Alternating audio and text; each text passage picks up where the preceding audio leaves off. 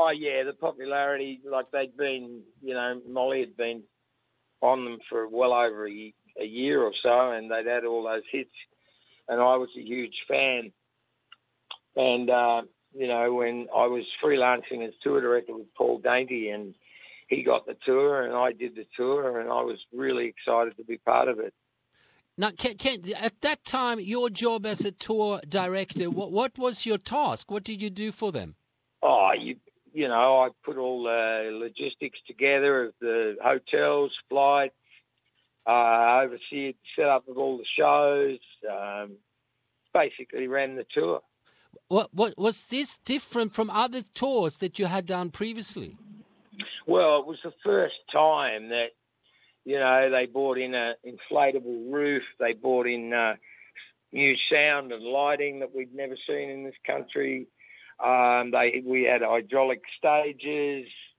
It was the first of what was to come with the big production outdoor events. It seems when you read about the tours that it was very organized. Oh, it was fantastically organised. I mean, we're very good at what we do, and they were very, very together. I mean, when they got off the plane in their white Qantas ABBA jackets, it looked like a Swedish football team coming, Did you? And I read somewhere also this was one of the first tours in Australia. There was a very specific merchandise involved in the whole tour. Yeah, the merchandise was huge. They'd really done a job on the merch. They had a lot of items of merchandise. And, it was a first in many, many ways. Okay. And what was the other first for you with this tour? Oh, just playing huge stadiums and putting in seating and just the production, everything was just above what we'd ever seen in this country. So, not only did we have about 100 people on the road, we also had a film crew of about 150 people on the road filming the movie ABBA. That was pretty fucking crazy. But it started with a disaster, at least weather-wise, I understand. Yeah, we set up, we built the stage, we set up in Sydney, we built the stage, set it all up in pouring non-stop rain for a week. Oh, God. And the first show we played in the rain and everybody bought their umbrellas and, one of the girls slipped over on stage. We had 100 white towels from the Siebel Townhouse and most of us spent most of the night, including their manager, just wiping the stage down. What went through your mind then, Michael? Do you think, oh, shit, this is it? How do you as a tour manager overcome that stuff? Well, we obviously, their crew was very good and our crew was very good and we actually rainproofed the stage as much as possible. If they hadn't have bought the inflatable roof with them, we probably wouldn't have had a show because there were no stage roofs in this country at that stage. Does a tour manager become close to the actual performer? Oh, no, not really. I got to know them, but one of the things that I learnt and still continue to do even as a promoter is you don't hassle the act. If the act want to talk to you, if they want to have dinner with you, they'll ask you. And, we always maintain that distance. And they like acts like that. They like you to be seen and not heard. But was there any one of them that you felt maybe that you become more closer to, or anyone that you had an open line to as far as talking to? Nah, Bill and Benny were, we talked to them a bit. The girls were quite friendly. Richard Norton and Bob Jones, who were our Australian security guys, were very close to them and got them into training every day and everything. Yeah. They were really nice people, and the entourage were nice people. They had their own doctor with them. They had masseuses, and it was different to anything we'd ever seen. Do you think they knew how big they were in Australia, and how did they react to that? Oh, they reacted magnificently to that. I mean, they knew how big they were. I mean, look, this was bigger than the Beatles. It was just incredible. When we did the Melbourne Town Hall on Moomba Monday, when they went to the balcony of the Melbourne Town Hall, There were so many people in the streets of Melbourne. It was like I had to work with the Deputy Commissioner of Victorian Police to get them there and back. It was like a military exercise. And that's how it was. And it was like that everywhere we went.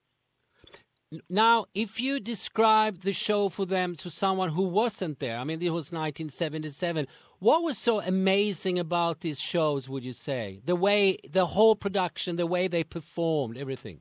Oh, the choreography was magnificent. I mean, they had a worked out show, and they had, the orchestra would come up on hydraulics into the middle of the stage, and then they'd disappear. The lighting was totally, we'd never seen some of the lighting they had, the effects that they had. And, their backup singers, it was a total show. Did you feel there was any particular member of ABBA that the audience appreciated more? No, I don't. I think everybody had their favourites. I mean, obviously the girls were, monstrous with everybody. Yeah.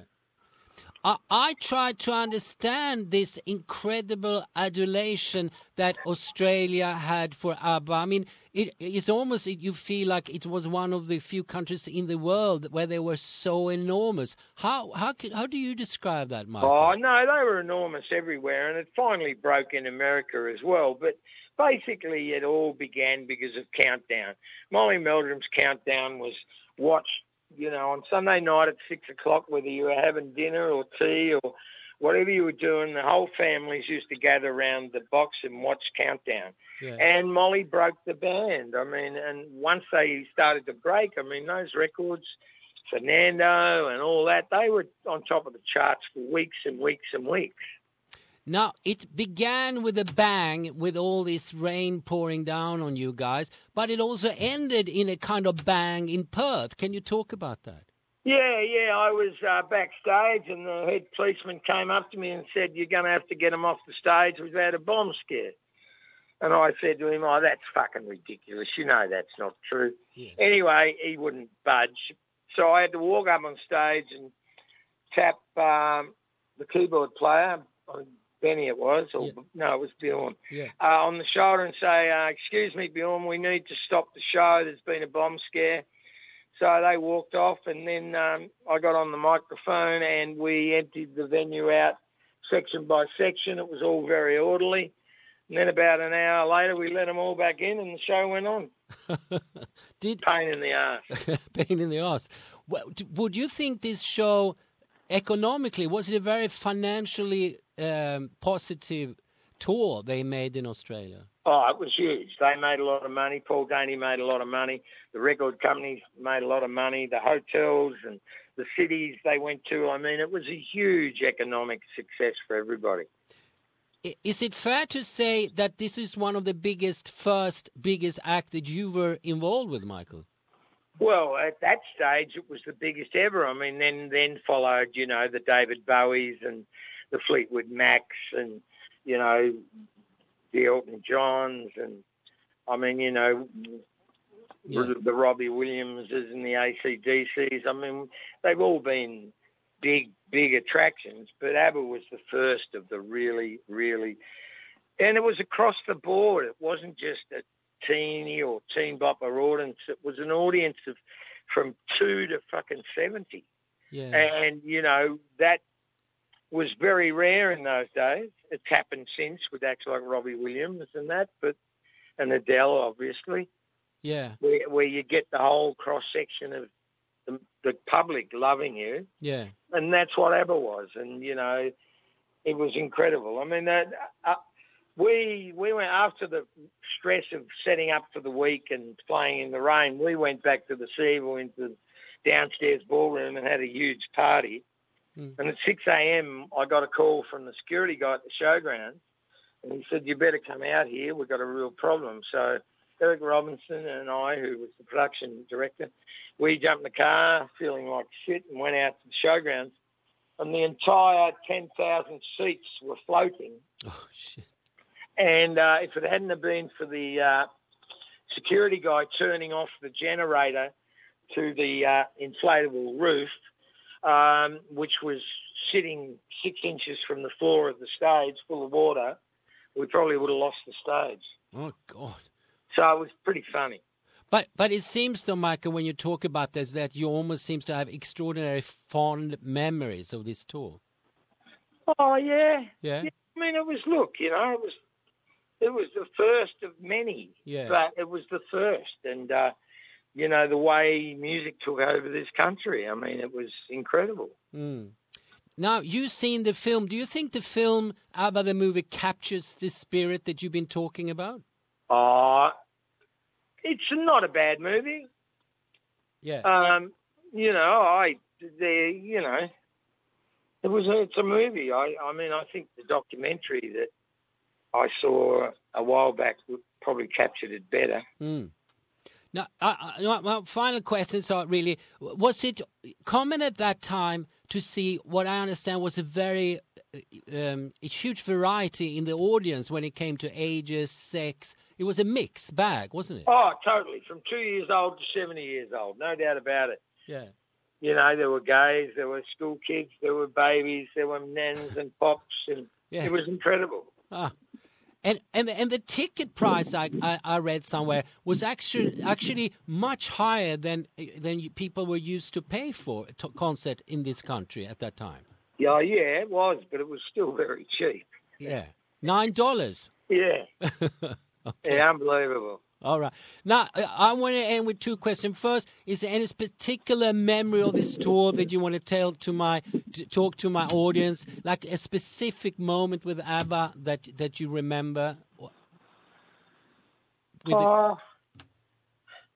Saying goodbye in Perth at the yacht club on the river was quite a sad night for everybody because it had totally immersed everybody on the tour for 2 weeks, and you didn't do anything else. So it was quite sad when they flew away.